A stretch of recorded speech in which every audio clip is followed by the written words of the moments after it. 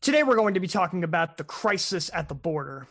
We're also going to be talking about the day in the life of a music therapist. I'm Joe. I'm Josh. You've got questions? You're feeling grounded. I feel famous right now, guys. You are famous, man. Out of the three of us, you're the most famous.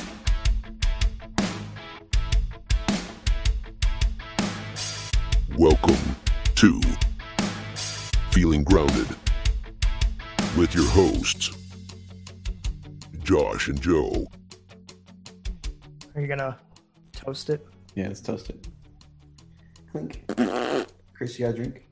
I have water in my Spider-Man cup. Oh, water again. Every single guest at this point, our second one has water. Nice. Very cool. Stay hydrated. Stay hydrate or dehydrate.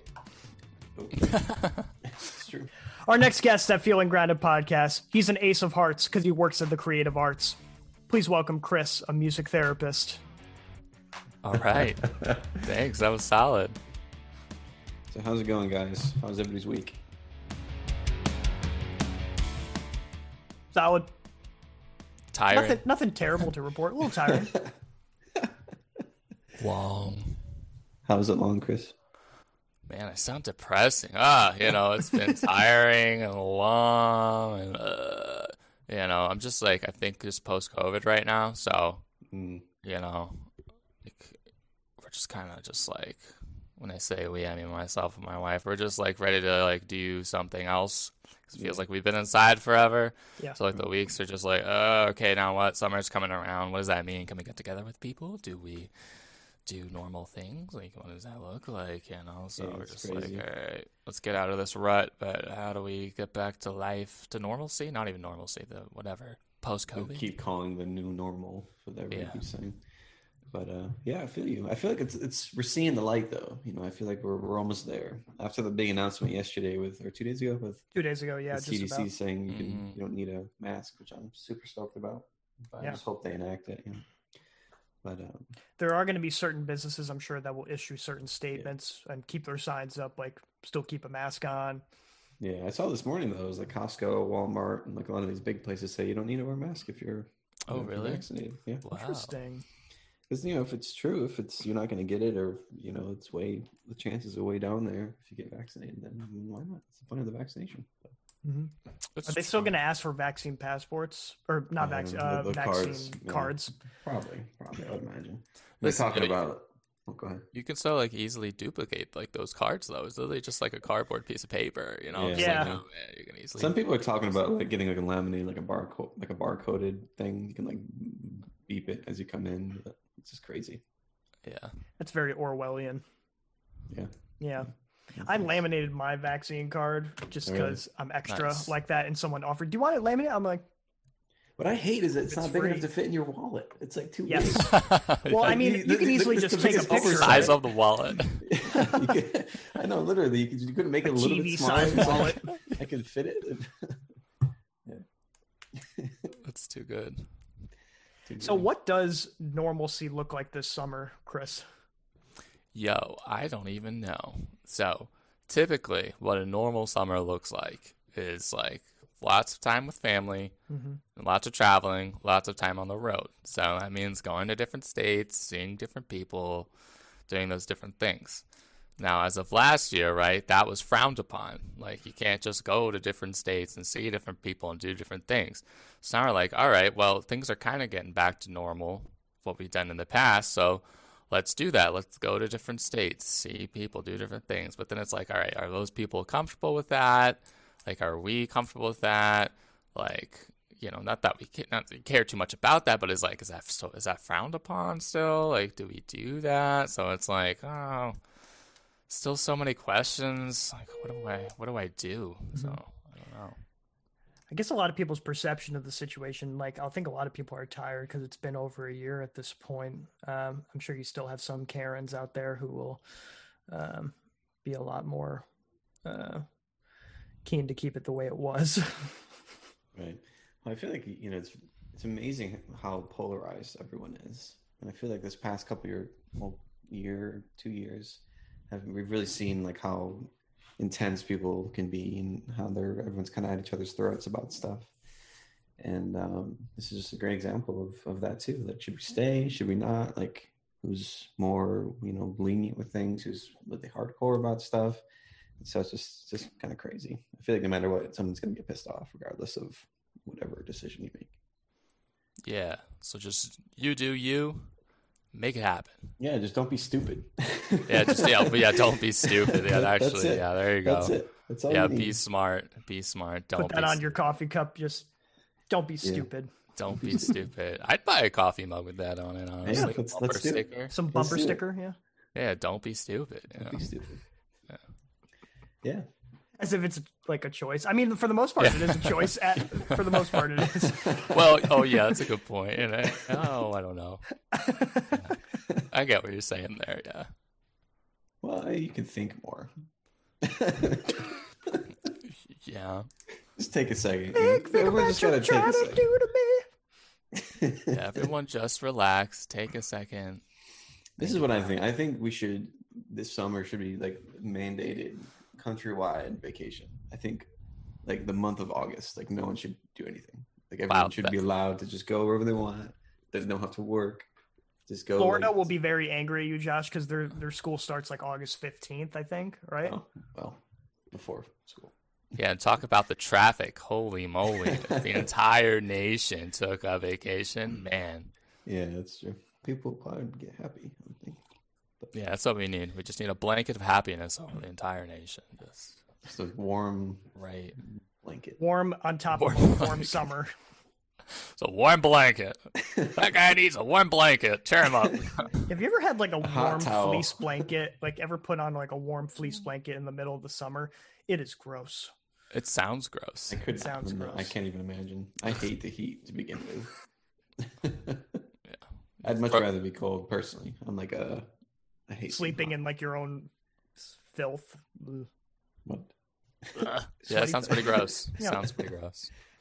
There is one person watching this podcast. They're like, "That's the dream." The way you said that was too good. That's the dream. I love sleeping in filth. Oh gosh, okay.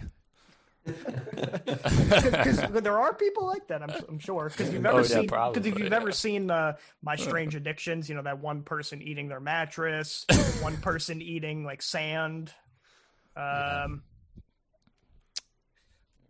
other weird ones that escape me. It's time for Happy Crappy. I feel like Chris has crappy he wants to talk about first. Or happy, I don't know. So do I talk about both at the same time or just one? We'll feel it out. Yeah, whatever you want. Okay. So happy crappy. Crappy for the week. So I love my job. It's a great job. Love what I do. But it's very exhausting, very stressful. Because I'm working with people all day. And, people are flawed and have a lot of issues going on. So it can be a lot. And I get very exhausted. I feel like today it kind of shows, like my eyes are like very squinty right now. It's like, I'm like barely, I feel like I'm barely like awake, even though I woke up like 4 hours ago. But yeah, it's just when the weekend hits, I get like kind of slammed in the face. Like my body's like, yo, Chris, you gotta like sleep, take some vitamins. I don't know. Get those Fred Flintstone vitamins, which are very good, but maybe for children. But, I just kind of recuperate. Sure, yeah, Stay a child as long as you can. Kid at heart. That's what's up. There you go. That's right. But yeah, it's just an exhausting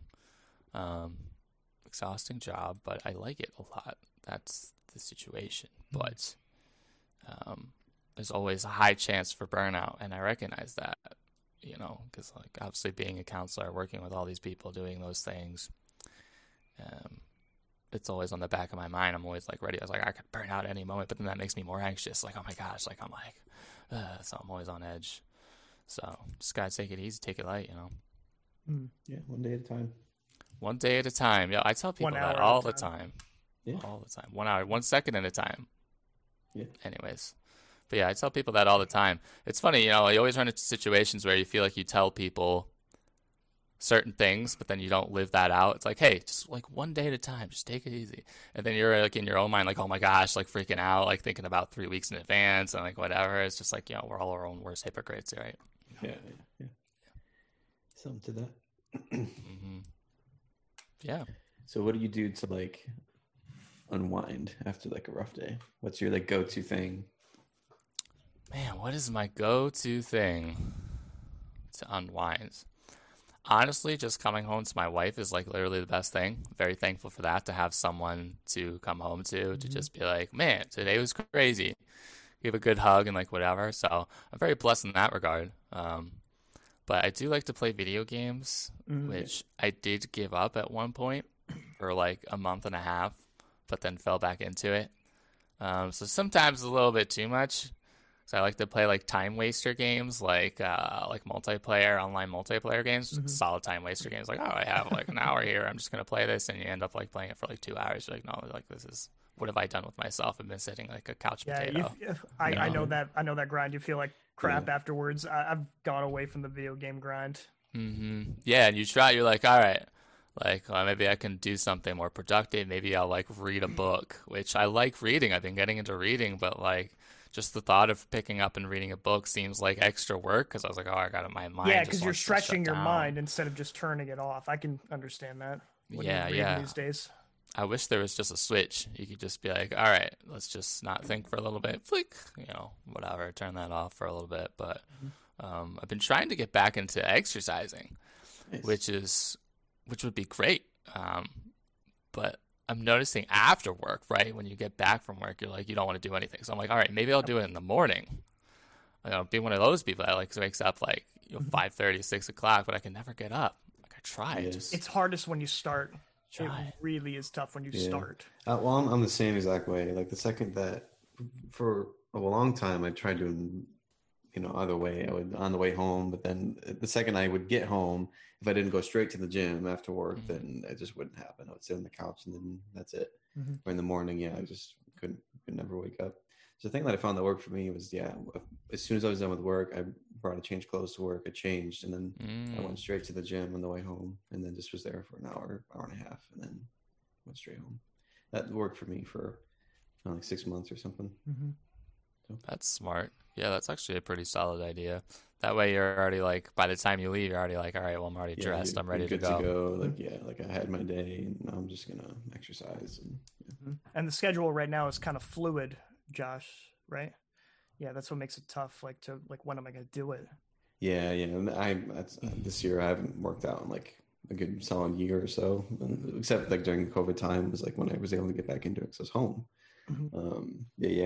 It's tough. If you have like a solid routine, that's the thing, is I was working 8 to 3 at Guitar Center, 6 to 3. And so I would just, every 3 o'clock, go straight to the gym, I was close by, and then just get home by 5. And I did that every Monday through Friday. If it's not like a solid routine, then it's easy to go by the wayside. Josh is the pull-up king. Maybe one. I used to be. Maybe I probably can't even. Yeah, I can't do a pull-up. How many pull-ups makes you the pull-up king? Yeah, that's a good question. Yeah, I don't know. Leave it in the comments, people. I will say, in my senior year of high school, we would do like challenges and competitions in the weight room, and there was one where you would try to get as many reps as you could with the bare bar, like bench pressing. It was no weight on it, and you do as much as you can in 1 minute. And I set the record. I forget what the number was, but I like got the most out of anybody. I could see you right after that, just like yelling the biggest Tarzan scream. Ah! I've never seen Josh ever make that face, but I can only imagine like how glorious it was. I was a meathead, but I wasn't that kind of meathead, so I didn't do that. Yeah, you ripped off your shirt and everything, right? Like, it was already ripped to begin with. He prepared for it was that already moment. ripped. He just wore a ripped shirt. No. Cool. Baby, let it rip. So Beyblade. whoa. Yo, Beyblade. You Yo, guys have those? yo, middle school. Yo, that was such a thing. Weren't cool if you didn't have a Beyblade. With like the big And they plastic never arena. worked. Like you, Yeah, they never worked. they would hit this. baby, let it rip. It's just like, It was so Wow. funny. Yeah, then the show where like the monsters came out of their Beyblade or something, and they're like Yeah. fighting. It's so, man, that was so weird. that was so strange. Weird. They had some I've weird. never met they had some somebody weird that did shows. this. I'm so happy right now. I did 'Cause it. I totally did that. Yeah. Oh yeah, yo, Beyblade was legit. Yeah, It was you had a those it was a little- closet thing, you know. Whenever you have like a play date or something like that, oh, I have my Beyblade in my backpack. Oh, I have my Beyblade in my like. Oh, you have the kit? Let's do it.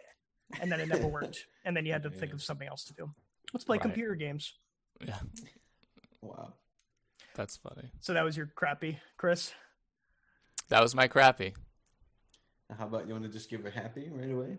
Yeah, let's give a happy. I have to think. That's sad. That's sad when you have to really think about your happy, but then your crappy comes like so easy. That's why I write it down so I can prepare for these moments. You know, Because I think of the happy, the crappy first.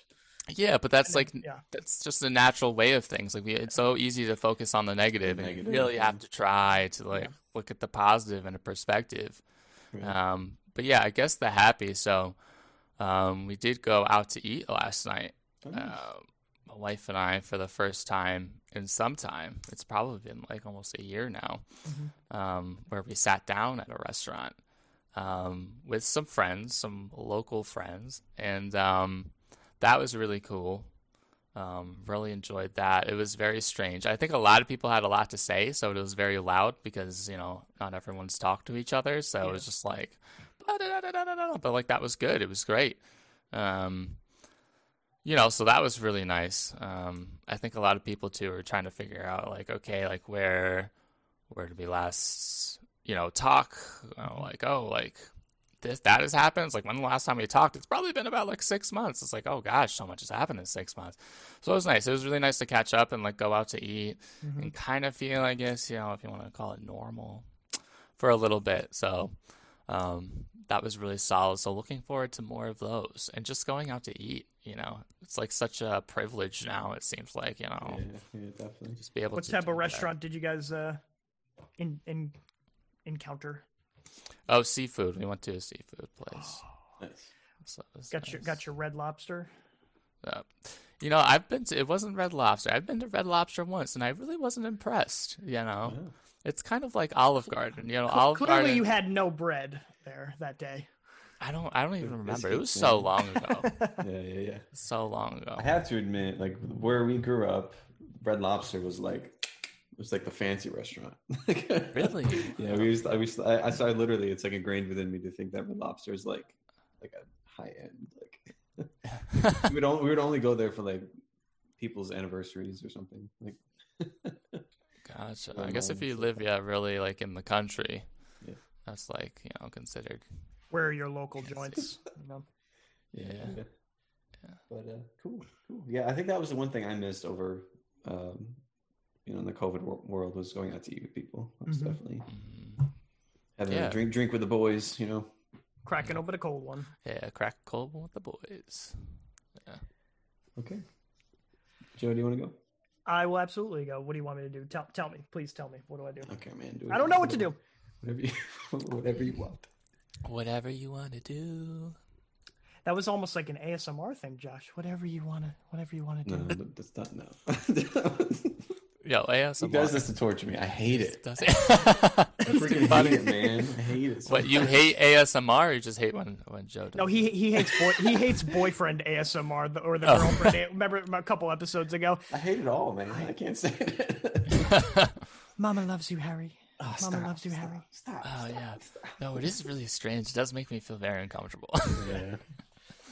It's just like I said, like a couple like weird people happen to like it on the certain corner of the internet. Just like, you know, they might. I think like, a lot of people do. They might like. It's- They might yeah. like sleeping Very in their popular. own sweat. Like weird people like that. Maybe. Yeah. I'm not one of those people. So. Anyway, I'm stalling. I gotta talk Yes, about. sir. I'll talk about crappy. Yeah. So a few days ago, I I got a whole host of warning lights on my car, including the check engine light. Driving down the highway of all places, because it always happens on the highway. But luckily, I was only about a few miles away from my apartment, so continued on. Took it to the dealership the next day. So apparently mice, it's this time of year, mice came into the engine, because it was warm and it's still cold at night. So, and they saw a bunch of wires, a jubilee, a cornucopia, a quiver of wires, because all wires have like soy-based like stuff around like the wiring. So yes, and Wow. that attracts them. That's what new cars are made of these days. And so they made a nest around there, keep warm, right near the engine, because it still is, even after you turn it off, of course. So I got a loaner car for that time, filed a claim with my insurance, and, I only got to pay about $100. So it's all good, but, had to deal with, the stress of those lights. It's all fine. The car was fine. So I got to count myself lucky. Yeah. That's crazy. Wait, your insurance covered it though? For the most part. I think I Wow. only had to pay about $100. It was Wow. about like $630 in total. Okay. Gotcha. What do you use for insurance? I Who do used you the what policy? What yeah, like company? what company? Progressive. Geico. Are they sponsoring us? Are they sponsoring this podcast? Oh, I wish. Progressive. I'll put it in the tags. Flo just appears. Sponsored by yeah, she just shows up. She's like in the Zoom chat. with like a fleece blanket. And she does ASMR. It's a blue fleece blanket, just like Progressive colors. I Love it. I planned this. This thing's just one giant ad. That's basically what this whole thing is. I'll put in the tags for the video. So I'll just sell that too. just selling out. Happy. Boom. What happened? Basically last week, every single night, like I went to bed like really, really late just because there was a lot of other plans. There was worship team practice for, that was one thing I had to stay up a little bit longer for that. Plus a lot of other stuff, just editing for the podcast previously. I had a lot of stuff to do beforehand, kind of got in the way. But this week, I had more nights free compared to last week. And I was able to fill a lot more time for personal guitar time, which is good. Yeah, just a lot more downtime post-work, which I really, really appreciate. Yeah. Great. Solid. Very Josh, ASMR, Josh. nice. Stop. Well, Joe, what are you working on for like personal guitar stuff? What were you Yeah. I need to brush up on my scales, really trying to get more into the modes because always that had been a daunting task. Yeah. I brought my Fender Telecaster home, which it's just that type of guitar. It was the first ever solid body electric guitar.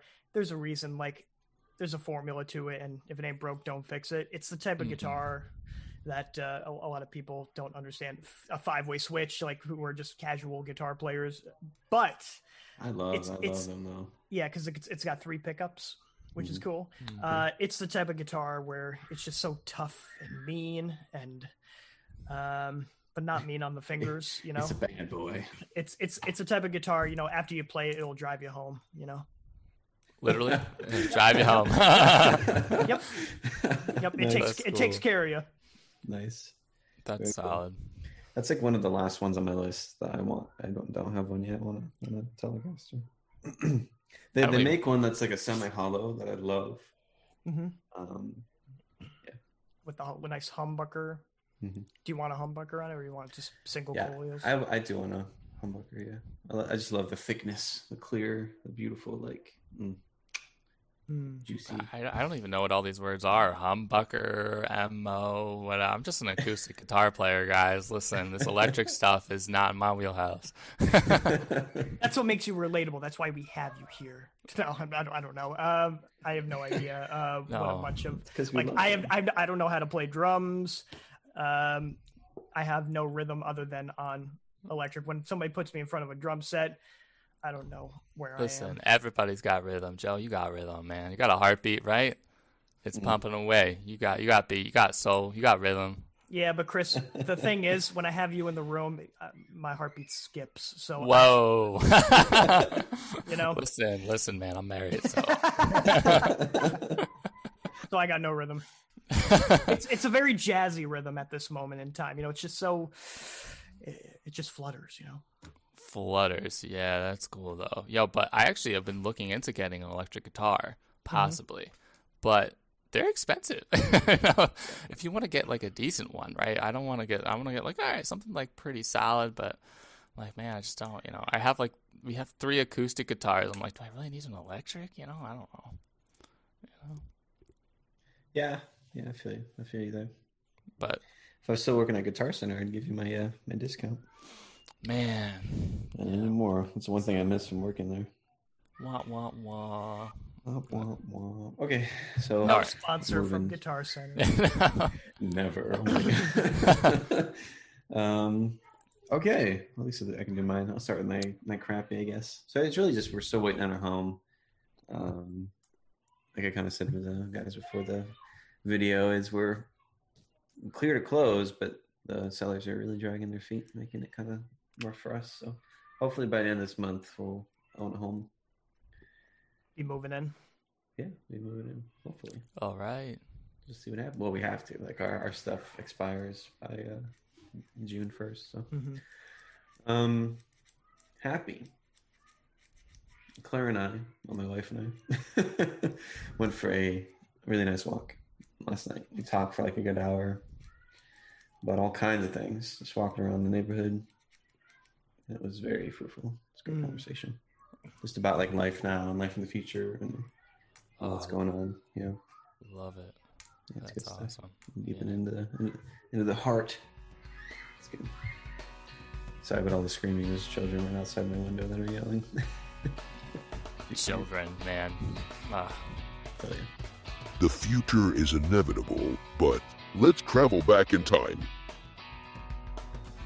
May 19th, 1999. Okay. Star Wars Episode 1 was released.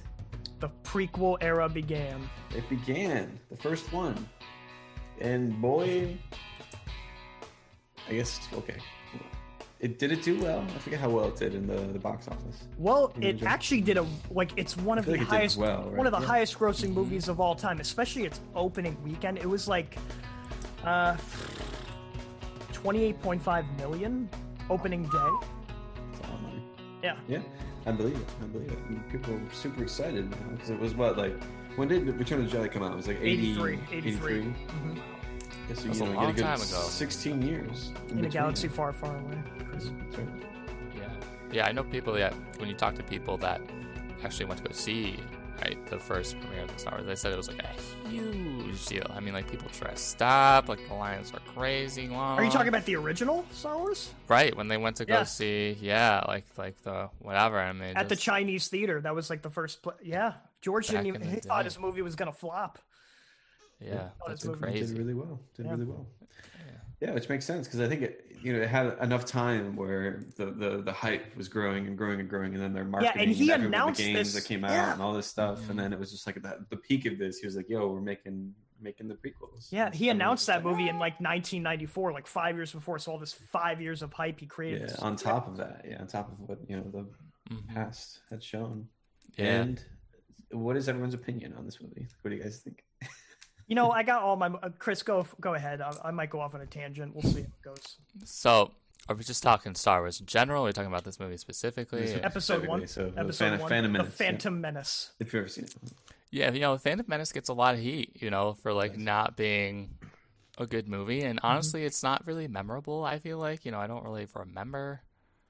It's because actually I just watched all the Star Wars. It might have been like a couple months ago. Nice. Or it might have even been longer than during that. quarantine, right? Yeah, it was like quarantine time. Actually, I think it was actually during legit quarantine. Yeah, they aired that all the time. Yeah, it's like, what do we do? So we're like, I don't know. Reruns. Let's just watch the Star Wars. And we had the longest debate of figuring out, well, how should we watch them, right? That was another hard thing. But yeah, because because I'm trying to even remember the Phantom Menace. I can't even like it's not even coming to me. So, So it was with Darth Maul. With Darth Maul fight at the end. And when Oh. Anakin was in. Oh, okay, yeah. Yo, that Darth Maul fight was pretty cool though. Like, not gonna lie, like, that my was favorite. My yeah, favorite. that's a solid fight. He was a solid villain that didn't last very long. That when I do think of Star Wars, I do remember him. So like that part was definitely good. The other stuff I honestly don't remember. Yeah, I feel like between Jar Jar Binks and politics, it was pretty painful. But yeah, I feel like it's a build up to that end scene. Like that fight scene is great, and everything before that, and what they do with the Force, like the midi-chlorians and all that crap, it's just kind of like I have a soft spot for Phantom Menace. This was my first ever Star Wars movie in theaters. Of course, I grew up on original trilogy beforehand. Just by the way, in a couple weeks, Josh, shilling for 2 weeks from now, our guest will be talking and ranking the Star Wars movies with us. So everybody who's listening, be prepared for that. Because my opinion might be different from a lot of other people. I love Phantom Menace. I used to hate this movie. Yeah, I liked it as a kid. I'll say, like, when I was a kid, I liked it because it was one of those movies where we watched a lot. We had it on VHS. When of course, watched it over and over again. But then as I got older, I started not liking. Yeah. I think the things that are bad, I'll start with the bad things, is the child actors, because that's the kiss of death for any movie. Because they had, if you look at the behind the scenes of the actors that they chose as like your final stand-ins, you had Jake Lloyd, the kid who became Anakin, Annie, as Jar Jar would say, his like screech, Annie! Annie! I love Jar Jar Binks. I love Jar Jar Binks when he says that. His screams are just, yeah, Jar Jar is also the kiss of death for that movie. He's not as bad as he was. He's not as bad. No child liked Jar Jar Binks from what I didn't like him. I thought he was okay. But there's a soft spot I have for him. But the other child actors that they could have chose instead of Jake Lloyd, you know, a kid that also looked like Luke Skywalker, they could have chosen him. A kid that looked like he even looked like Mark Hamill. Perfect acting, like just showed like a bunch of range, and they didn't choose him. Right. And I'll say too, Natalie Portman was not good in that movie. Yeah. Bad. Robotic acting, like everything she said was just like, that's right. Just one face, y'all. My favorite robotic line from "I'm grateful for your concern, Chancellor." Yeah. Yikes. I think they did that. Like she was very influenced by, or George Lucas rather, he was very influenced by, you know, Asian culture, because a lot of that regal, that headdress that she was wearing, and you know, just being stoic, and her makeup, very very much influenced by Asian culture. What is it called? Like the Gaishins or something like that? The Geishas, yes. The Geishas. Yeah. Wow. But of course, Asian knowledge. The fight, Yeah, the perfect fight time scene, to use it. The fight scene was the greatest of all time. Yeah. When I first watched the movie, I love Liam Neeson. He's like, he was like also my good fang, too. you know? He's my favorite Jedi. Yeah, who doesn't like Liam Neeson? He's like the best. He's the best. I got a history one for you. Anne Boleyn, the second wife of Henry VIII, was executed. How many wives did she have total? Remember we talked about this, Josh? How many did you guess? 6. Yep, that's right. Yeah. 6 wives. This is his second wife. So a little bit of backstory. She was, you know, a maid for Henry's first wife, Catherine of Aragon. But Henry became, you know, infatuated with Anne. And coming in with those good looks. The excellent maid service. My God. Clean that manhole really well. And does it again. And does it again. This floor has never been so spotless. But once Henry was just like, I don't want to be with Catherine anymore, the Catholic Church refused to accept his annulment for that marriage. So Henry was like, I'm not Catholic no more. So he broke off. I'm going to make my own religion. Yeah, the Church of England. So what did Anne do? Or she had really no control over this. She gave birth to a daughter, Elizabeth I, after like so many miscarriages, 3, I think, and no sons. 3 years later, Henry moves on to this girl named Jane Seymour. Jane. I bet you saw more. You temptress, you. Arrested for high treason, Anne was found guilty in a jury, not just, like, this is the interesting thing. She was found guilty of high treason by her own uncle and her former fiance. Thanks. Beheaded a few days later in the Tower of London. What? At the Tower of London. All right, now I feel bad for Anne. Yeah, just because he stopped loving her. Man, that's terrible. He's a good guy. He's a good guy. Wow. Yeah, salt of the earth guy. Oh, yeah. 1997. Jurassic Park 2, The Lost World, dropped. Yeah. Have you guys ever seen this movie? Oh, I have. Yeah. It's a giant pile of dinosaur turds. You know, like I'm not the biggest fan of Jurassic Park movies. You know, I have any of them, yeah. I try to get on the hype, right? I'm Right. like, all right. I liked the first one. I couldn't do course. any others. Of course. Yeah.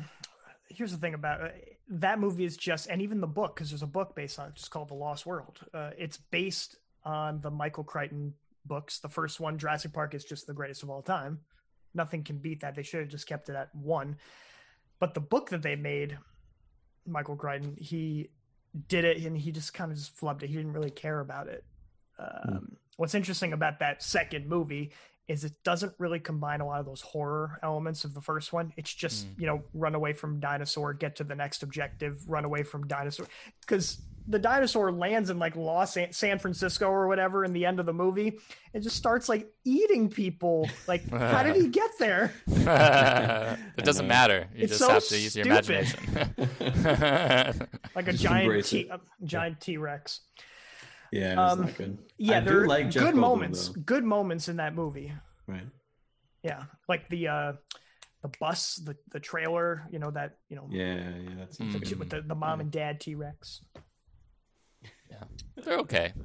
You know, I really like. I mean, anytime I think of Jurassic Park movies or whatever, I always remember the theme song because there's a French horn in the beginning. It's so good. Yeah. It's so good. That French horn kills it. I'm like, yeah, nice. Definitely. Yeah.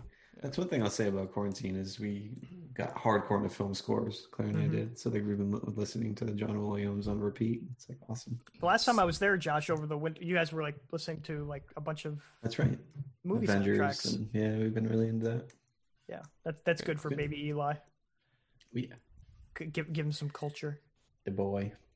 Mm-hmm. Instead of just listening to Sesame Street music. On repeat. That can get old. May 19th, 1962. We got more. Yeah. Oh, man, we're going. Dropping that fire. Marilyn Monroe sang a sultry Oh, is this the happy birthday? version of Happy Birthday to President JFK Happy birthday. in Madison Square Garden. president.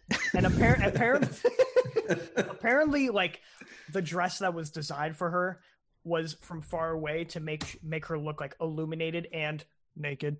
Oh. So a lot of people were just like, "This is disgusting!" Like all these older folks. So she sang "Happy Birthday," and at the time, while she was singing this, she was only going to be alive for 3 more months. At the time, she was having like severe emotional issues. Husband was dealing with gallbladder surgery, was in some psych hospital. And her most recent film was, bombed at the box office. So the main question that we're all thinking in our heads, did they have an affair? Do, do, do, do. Yeah. On Dateline. Tonight at 9 p.m. What have you guys known about this affair, I've this heard about it. entanglement of sorts? I've heard about it. Because there's all this other stuff with the other Kennedys, too. Because wasn't there something with like Robert or one of the brothers and her as well? I have no clue about Robert. Yeah, there was like something there. Yeah, I don't know. There's only one photo that has surfaced a few moments after the Madison Square Garden Happy Birthday. It's her and JFK were together. Same with Robert in the photo. So it's very well possible. But as far as an affair, me looking this up before, I don't think so. Maybe it's just more of an encounter. I would agree with that. Yeah, I feel like because Hasn't gotten to the next level. yeah, maybe if had circumstances been different, but I think they just had a few months before they were at Bing Crosby's home in Palm Springs in March before May. Because obviously March is before May. That is true. I don't know why I said that. So Last yeah, time we checked. if anything, there could have been an encounter there, but we'll never know. Yeah, who knows? And also May 19th, 2005, Revenge of the Sith came out. Really? Another Star Wars. Yeah, I saw it that opening day. Yeah, it was great. I didn't see that in my research. Crazy. Entertainment. Where's the entertainment, guys? What do you do for work? What do I do for work? Yeah. Don't explain that. Well, to good people. Question is like, what don't I do for work? No, I'm just kidding. Everyone says that, right? So I'm a creative arts counselor at a substance abuse inpatient rehab, but I specialize in or focus on using music therapy in what I do. So my groups, individual sessions, things like that. But at the same time, I'm surrounded by someone that's also an art therapist, so we do art therapy. Someone that's really good with psychodrama, so we do psychodrama. We also do creative writing, so a lot of modalities and things to help people with their substance abuse issues, trauma, mental health, all of that. So there you go. Which instruments do you play, like, a lot, just so people can, see what you do? I remember you mentioned drums before. Mm-hmm.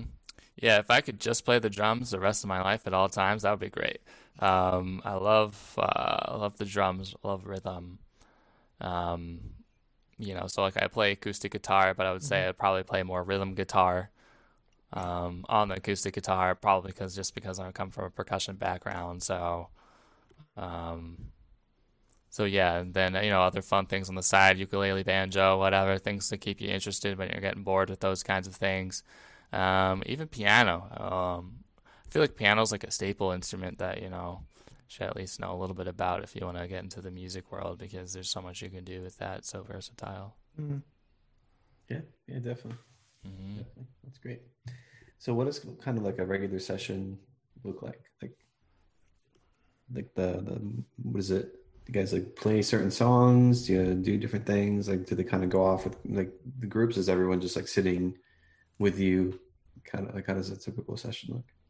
Yeah, so if we're doing like a group session, say, most of the time they can be pretty long. They're like 2 hours. So we have a ton of drums. Very blessed to have those, like tabanos, djembes, all that. So we'll do a drum circle, which is great. So that's pretty standard. Other times we'll all be in the same room. We'll do some song discussions, so we might throw up something by Eminem or something like that. Everyone's got the lyrics in front of them. We listen to the song, and they, people kind of pick out what they relate to, what stands out to them, what does that mean to them. And then other times we'll do some like simple songwriting, which I love to use the blues for on the acoustic guitar. Very standard. Everyone can kind of relate to that. So we'll all be in the same room. We'll kind of have a template where they can kind of just fill in the blanks, something really simple, like non-threatening, it's not too intense. So we'll do some songwriting with that. Sometimes I break off in groups to do songwriting. So there's a lot of different stuff. I mean, try to keep it interesting, try to keep it engaging, and do what we can do to, help people feel comfortable, but also step kind of outside their comfort zone a little bit. Nice. Could you share like a success story in your mind, without specifics, obviously, that really inspired you as a music therapist or as a creative arts counselor? Man, that's a hard one. So, I guess I could say I've been doing like music therapy professionally now, probably we're in 2021 already. So like 5 years. So, it doesn't seem that long, but, and I think most of like the success stories, I guess I really attribute to when I was like first starting out, or even when I was still in school, doing my internship, practicum, and all that stuff. because like that was like my entire focus was into like, you know, do I want to do this? How does this work? Like, is this working? How does it help people? And I really opened up my eyes to that. And then, you know, there's a few clients that I worked with who really connected to the music, connected with me, we connected to each other. And I think when there's like that connection in that moment with the music, you know, with whoever's sitting in front of you, you know, with each other, that's like huge. That's like what I strive for. You know, if people can like feel connected, grounded, they're like mindful, they're experiencing what's going on. Like those moments, which I've had before, like those are the best, man. Those are like super solid, you know. When, you know, we're like playing a song, someone's playing a drum, you're playing guitar, and like you're matching each other. So like if I get louder, they get louder, softer. Yeah, that's so cool. That's probably the best. Nice. No, that's great. That's great. Yeah, it's good stuff. So how do you find like, let's see, how can I word this well? Because obviously music has like an incredible impact on people. Now, do you find that like there's a certain area that kind of has a bigger impact? Like people tend to be more like they respond well to, like, do they like the drum circle stuff? Do they like specific types of music? I mean, obviously it's probably connected to something. Do you find that there's like one thing that like really like every time that like you're excited about this part and people respond well to this and they really come alive like during these moments? Yo, solid question. Yeah, so I mean, with the individual I work with now, so people struggling with like substance abuse issues and things, I mean, it's really good to like focus on their preferences. So like anybody, right? Like, you know, you're going to want to engage or participate in music that you like to do. You know, if you're not like the biggest fan of like polka, and you know, and we're like doing polkas or like that, or just like some weird, you know, like strange music or something that's just like, I'm not into this. It's going to be immediately, you're going to immediately shut down and just shut off and be like, this isn't my thing, even without even knowing what we're doing. It's just like, this doesn't sound good to me. I can't relate to this. I've never listened to this kind of music. Not my thing. Done. Right. So obviously it's really huge to hit on the preferences and what they like and what you want to listen to. Yeah, and I guess that all requires like relationship building with them, right? Right. So that's like, and you're meeting them where they are. So like, you know, like, well, I like this kind of music. I like this band. I like these songs. Like, okay, great. Let's do something with that. Like, that sounds great. Let's make it work. Because that immediately gets them interested. And even for myself, I mean, I'm pretty open to all different kinds of music. You know, but if I'm just going to be doing some type of activity or something music related and, for example, like polka, if I'm just like doing something with like polka all the time, 24/7, I'm going to be like, well, you know, this is not really my particular jam at all moments of time. I appreciate it. It's good. But eventually I'm going to be like, this is not my thing, you know? So good just to, meet people where they are, what they like to do, what they like to listen definitely. To. I feel like music is so personal too. You know what I mean? Like we all have that one group or that one like song that we just love and that we have a connection with because we see ourselves in like the lyrics. So I feel like, you know, there's something to that, and I really respect you, and I respect like this idea, and because I think I could see that like music has such an incredible impact on people. And to, you know, to turn that into a healing process is like beautiful, and like that's awesome, you know. Yeah, it's interesting that you say that because sometimes what I run into, it's not really necessarily an issue, but people that like certain music or certain songs, you know, we'll just like be sharing some songs. Someone will be like, oh, we don't really have time to listen to your song. Maybe another time. They get like really defensive. They're like, well, this is my song. Like, this is my music. Like, this is who I am. Like, they almost so identify with the music so much that just like in that minor situation, they almost like feel threatened that like, you're not letting me express myself with my song and my music. And sometimes that can be a challenge for some people because, you know, especially with substance abuse issues, if you're like listening to music that glorifies like using drugs, violence or whatever, like we kind of have to like... It's self-sabotaging. Right. You kind of got to talk about that and figure it out and be like, it's a great way to assess where they are, like what kind of music they listen to, what they relate to. And of course there is ways to, help people live a certain lifestyle and separate themselves from that kind of music and go on a certain path. But yeah, like they're listening to music that really, does self-sabotage or is like negative and influences negative moods and negative things and stuff like that. If you're listening to that over and over and over and over, obviously you're just going to like almost become that music, that lifestyle, that culture. So it can be dangerous at times and a challenge to help people kind of work through that and like see that, and like how that influences their thoughts, feelings, behaviors, and stuff like that. Yeah. Clearly, like relationships is one of like the main like like building relationships, and also having a music background too is really what inspired you into this profession. Is there anything else that could have inspired you to get after this? Way back when. Way back when. I feel like I'm starting a story. Once upon a time, when I was a ye little man, but no. I'm thinking about when I was in high school. I was like, all right, like I'm going to college. So everybody, when you're going to college, you're like, all right, what do I do? What does that look like? What am I going to do? So I was like, all right, just going to psychology. I don't really know. Interested in mental health, brain, stuff like that. But then I actually got winds from, I think my mom had a friend who was in the medical field, and he was like, hey, like there's this thing called music therapy. Your son might be interested in it, because at the time I was very involved in music. I was in marching band, choir, sang in musicals and stuff like that. So like, oh, that's interesting. That's cool. So I'll give that a try. And the reason I kind of went that route, psychology, whatever related, because I kind of grew up in a family that has a lot of mental health issues and things like that. So I was like, I want to know more about that. I want to learn more about that. So I ended up getting into the music therapy program, just being like, I don't really know what this is. I don't really know why I'm here, but I think I'm supposed to be here. And then just kind of gave it a try and just like fell in love with it, and I kind of looked at it as an opportunity to be like, all right, like I am musical and things like that. Obviously if I just take the musician route, it's going to be a lot of hard work. But I also want to like give back to people and be able to like use those talents and kind of like service for others in some way.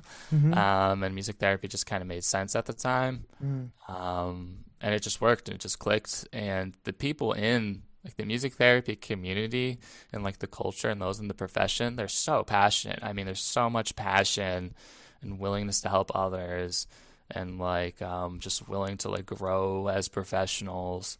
And I really thrived with that. I mean, I went to so many different conferences and just seeing that community and being a part of that. I'm like, yo, these are my people. I'm like, what's up? Let's go. So that really helped me kind of like keep pushing forward and, continuing to kind of like, seek jobs with that, get some more education, combine counseling with it, and just like make it, more about make it better, I guess, if you want to say it that way. I only see like music therapy, art therapy are only professions that are growing, because a lot of mental health issues like have never been diagnosed or addressed before, and it's only growing stronger, which is a very good thing as far as mental health community is concerned. But still, misconceptions are there clearly. But are there any misconceptions you've noticed about music therapy? Yeah, I mean, the one that I struggle with the most is like, oh, like people, okay, like, you're a music therapist. So they kind of, I think, get this notion that, well, back in the day, like, oh, you just put on CDs in a jukebox and just kind of like listen to music, or you just put on music and play music, and then, that's like what you do. So you know a lot about music, playing different music, things like that. I think that's like the biggest thing. So then I have to explain, well, it's a little bit more than that. There's other things I do, like other interventions. So like songwriting, like playing music together, just like song discussions, using song discussions, compare it with other things just to make it more motivating, engaging and stuff like that. Like I've been to school for it. Like there's education for that. Like, I'm certified. And then it just doesn't tackle like the emotional things, like, feelings and stuff and things. That's a good component of it. Music can change how you feel and support that and reinforce certain things. But at the same time, like even on one end, like the physical aspect, there's a lot of music therapists that are really into the neurological side of things.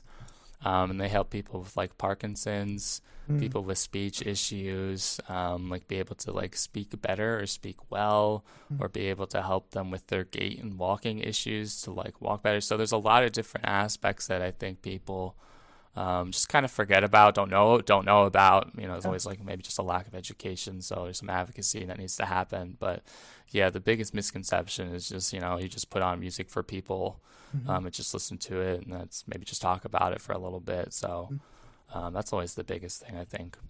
I think, and you've studied this, so correct me if I'm wrong. I know that Aristotle and Plato, they talked about music therapy, or at least the beginnings of it in their writings, but also, World War II and World War I, like these community musicians for, soldiers, of course, encountering emotional trauma, PTSD. They were at first played music by these community musicians. And then after a while, seeing like the success of that, they said, there's some training that should be involved in this. We should be, because we can address more people. I don't know if like you've encountered or heard any of that before. That's just something I did before researching this, coming into this conversation. There is totally a misconception that it's not just listening to music, it's playing with others. And yeah. So the whole World War II thing. So yeah, that's like where music therapy picked up, right? So that's when it started becoming more of a profession. And especially with trauma. So like people, coming back from war, dealing with trauma, post-traumatic stress. I think at the time it was called shell shock syndrome.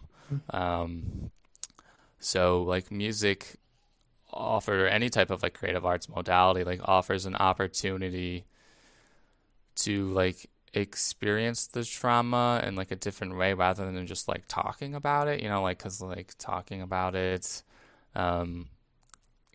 can be particularly maybe like a little bit more threatening, but like music kind of provides like a safe space for that to happen, where you don't even really need to talk about it. You can just experience maybe music in some way and connect it with that experience and kind of process it better that way. Because especially with trauma, so like when a traumatic experience happens, I'm nerding out right now, guys. So when a traumatic experience happens, right, you perceive it typically in your right brain, where all the senses take in the information. You get like an emotional experience. Your brain starts starting to make sense of it. And then it heads over to more of the left brain, where you start analyzing it, picking up past experiences. How does it make sense? Categorizing or whatever. But like with trauma, so if you're still kind of in a traumatic state, coming back from war or whatever, and having like those traumatic symptoms where you're always on edge, irritable, perceiving some type of threat or something like that, it's kind of locked in your right brain. So you're still trying to emotionally process it and like figuring it out. And like that's always lightening up. So like music can kind of touch that area of your brain to kind of process it differently in more of a creative way with your emotions, and kind of get it over to a sense where you can kind of think about it in like a more healthier way. Like, how does this make sense to me? But with the trauma, it kind of blocks that. It doesn't let it get to the next part where you're trying to like make more logical sense of like, like, well, I'm safe right now. Everything's fine. That was in the past. That's not happening. So like we got to take a step back, get to the emotional connection of like that experience. So, and music can kind of allow that, just, music being music. So yeah. It's awesome. Yeah, that's so cool. Yeah. I was going to bring that up, actually. I was wondering how, if it affects the brain in different places, because I know with some people, like you brought up, who struggle with speech, is like singing is like a different aspect of the brain than just straight talking. So I know like some people who can't talk but they can sing, or they kind of have like these kind of interesting things. So that's really cool. It's really cool.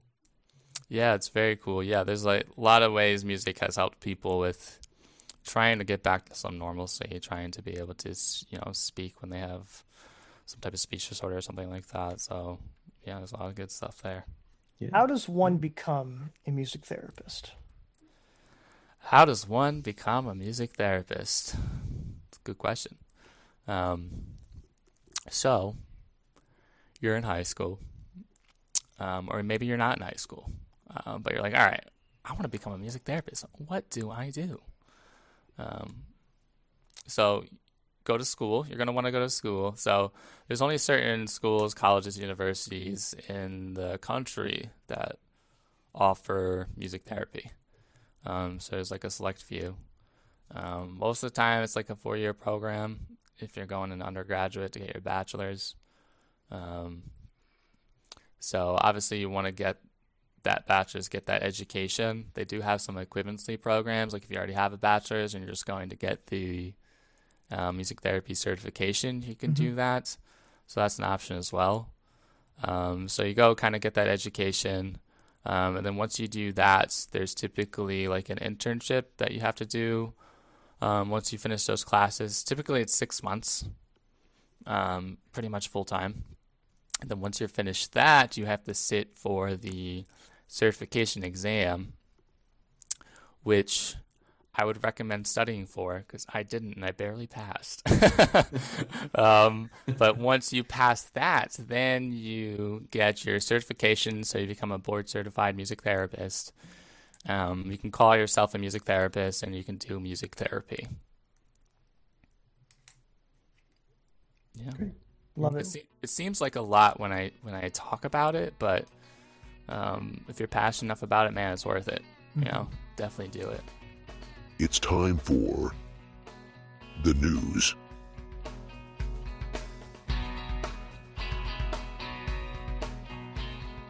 Talking about the crisis of the border, this is definitely one of the most serious undertakings of this current administration. We have, of course, large numbers of migrants crossing the U.S.-Mexico border, seeking refuge. Just this last month, April was the second busiest month for, having these unaccompanied minors.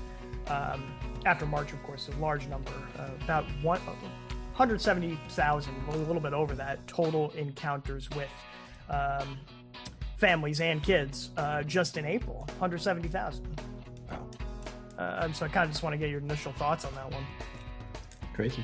Yeah, I know they've been definitely fleeing this way, running through. So I feel that.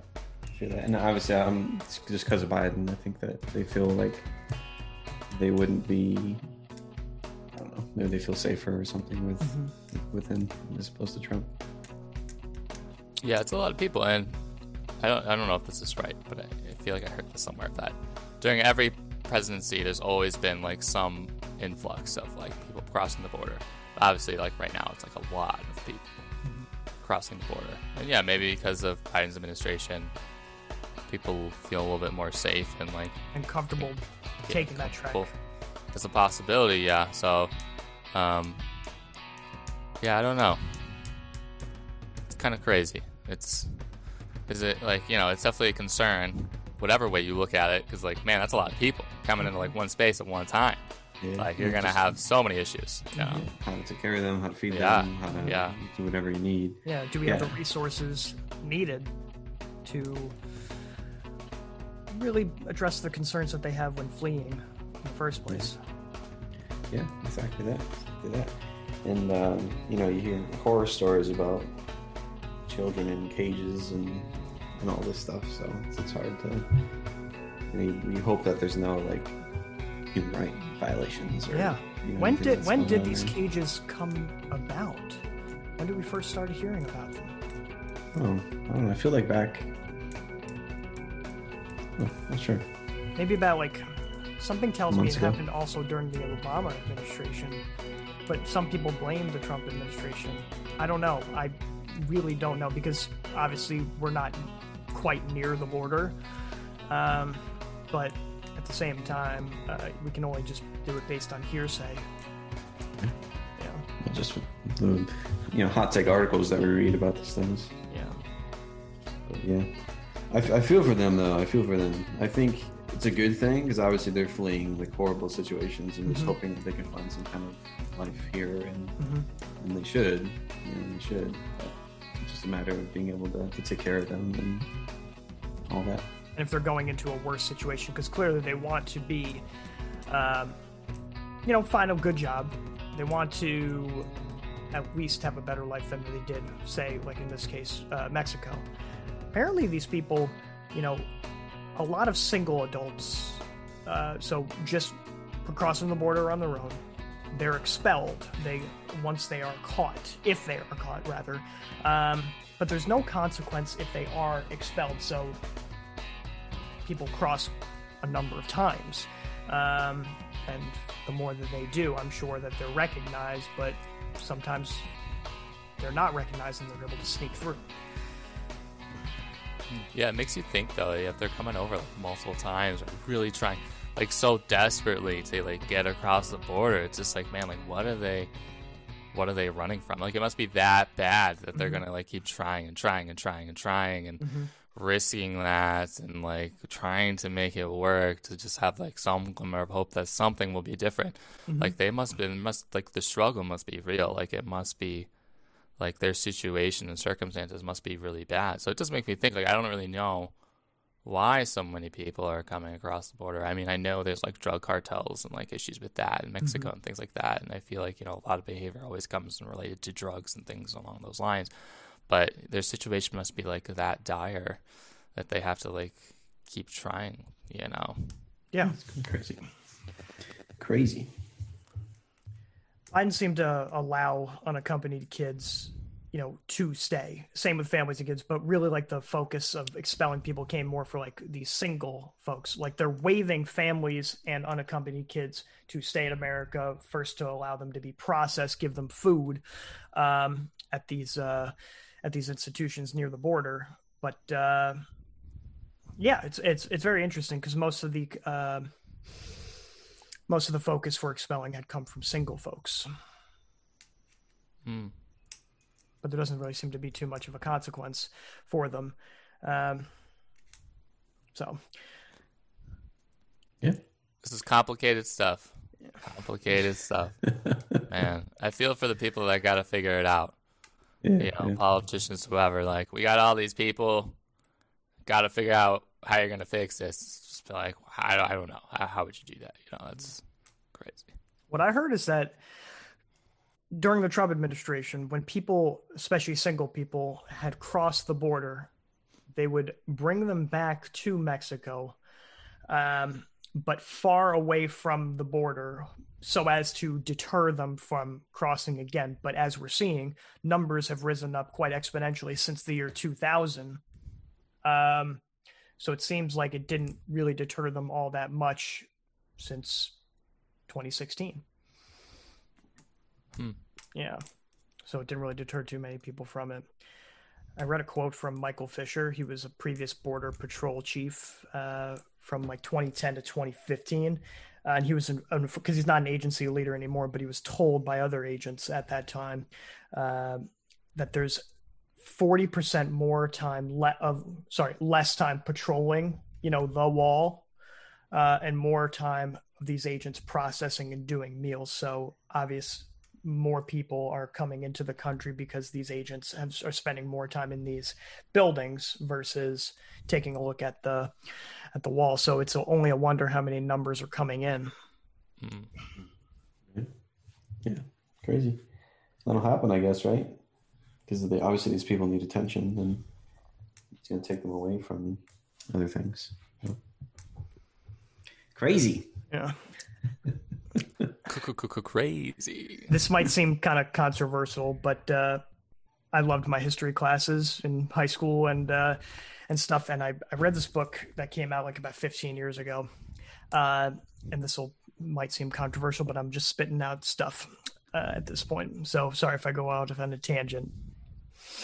I suppose it's nice to know where you're at in the political landscape, because history, I've learned, doesn't repeat itself. It just it rhymes. To quote George Lucas, it's poetry. It rhymes. It's important to know where we're at in the historical landscape, because these are historical times, especially with COVID. Make no mistake. Like never encountered anything like this before. I think it's good to compare America to the Roman Empire and how we know, of course, Rome fell. Why did it fall? And a lot of people would say easy invasion. But they were able to fend off all these people centuries before. And some say Christianity conversion robbed people of their fighting spirit, which is just a load of it's just idiotic. I don't think Christianity robbed people of their fighting spirit. I think this book that I read by, his name was I'm looking at my bookcase right now. I'm trying to look for it right now. Just edit this out. Yeah. Peter Heather was his name. He came out with a book about his own theory, and this is intriguing. He argues that Rome fell because of immigration.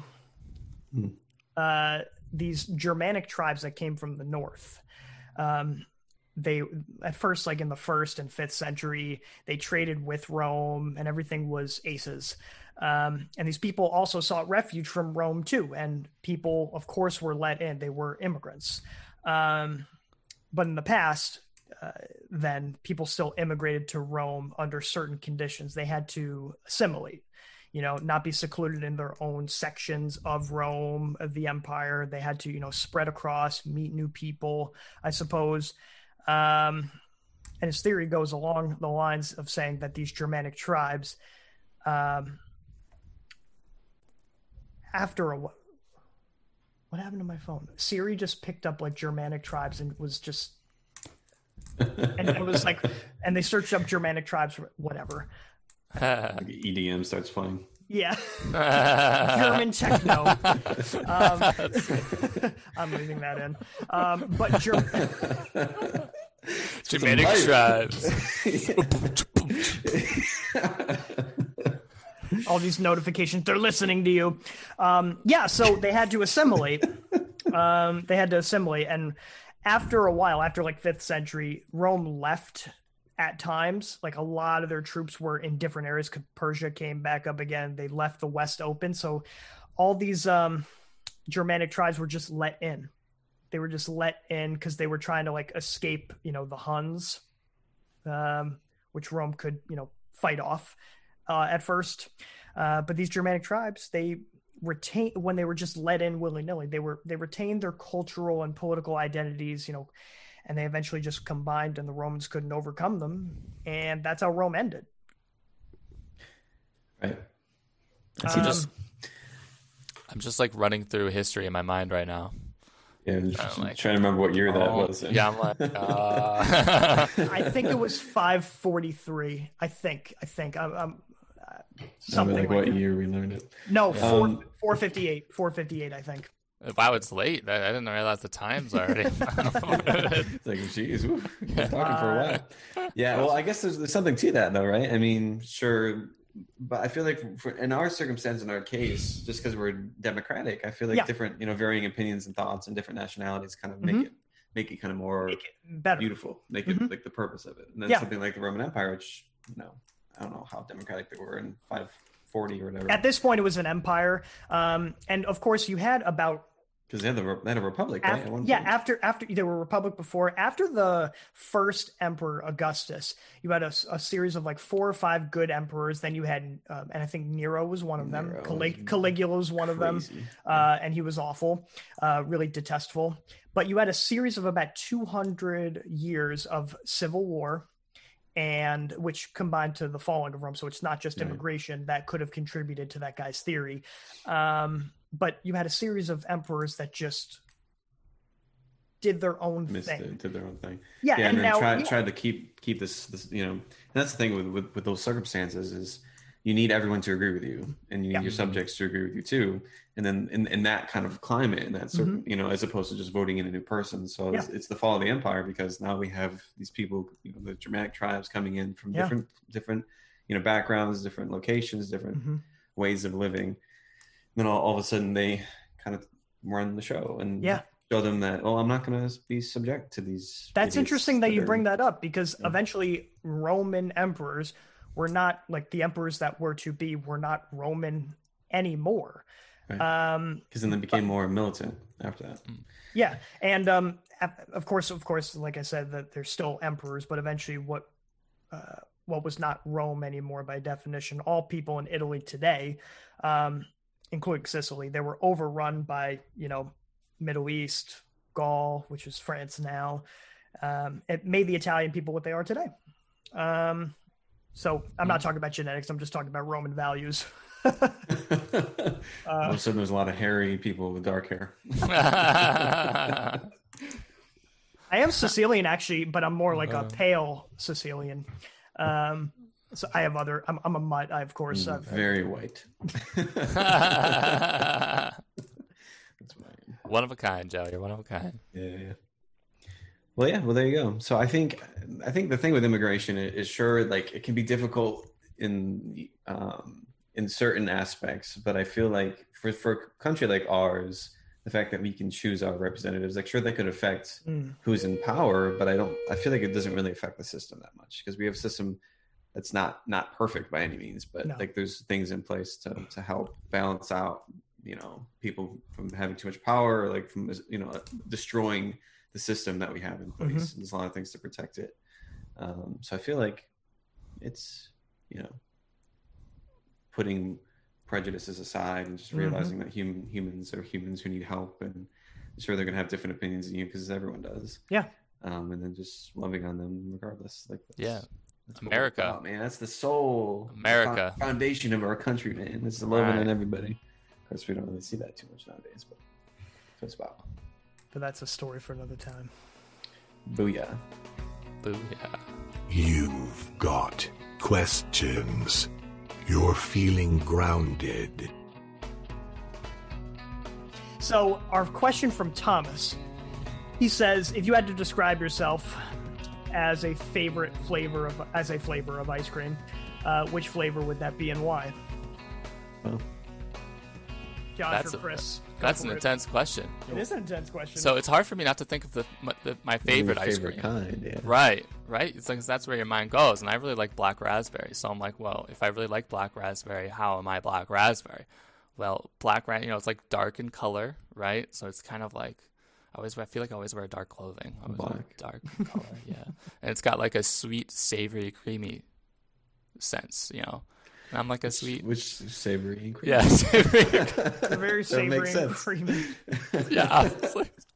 Therefore, black raspberry. That was funny. Nice. I feel like mine is like torn between two. It's like I love chocolate chip cookie dough and I love mint chocolate chip. I'm not sure. I guess if I'm more green, they're like green to you guys. Yeah, mint chocolate chips usually green. You could have said pistachio. Pistachio is also very green. That's true. I'm not really a big fan of pistachio, to be completely honest. Yeah. But I am filled with cookies a lot, so maybe cookies. Yeah, what about you, Joe?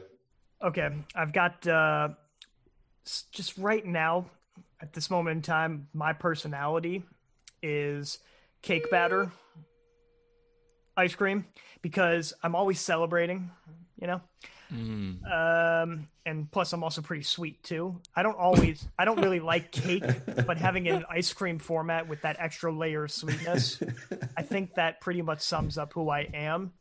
So yeah. Okay. I love it. Always celebrating. So therefore, yeah, that's so good.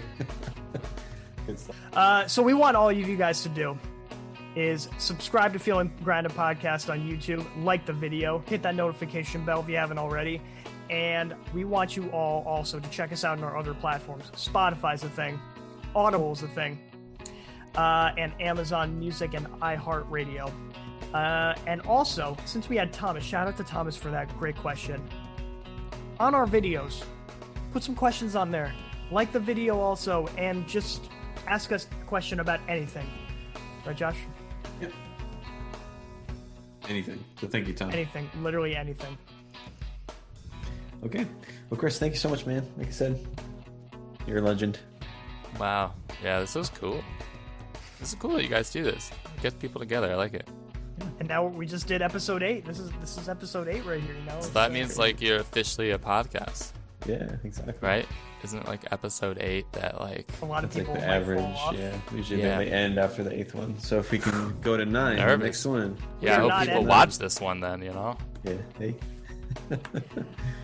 Crazy stuff. You got questions? You're feeling grounded.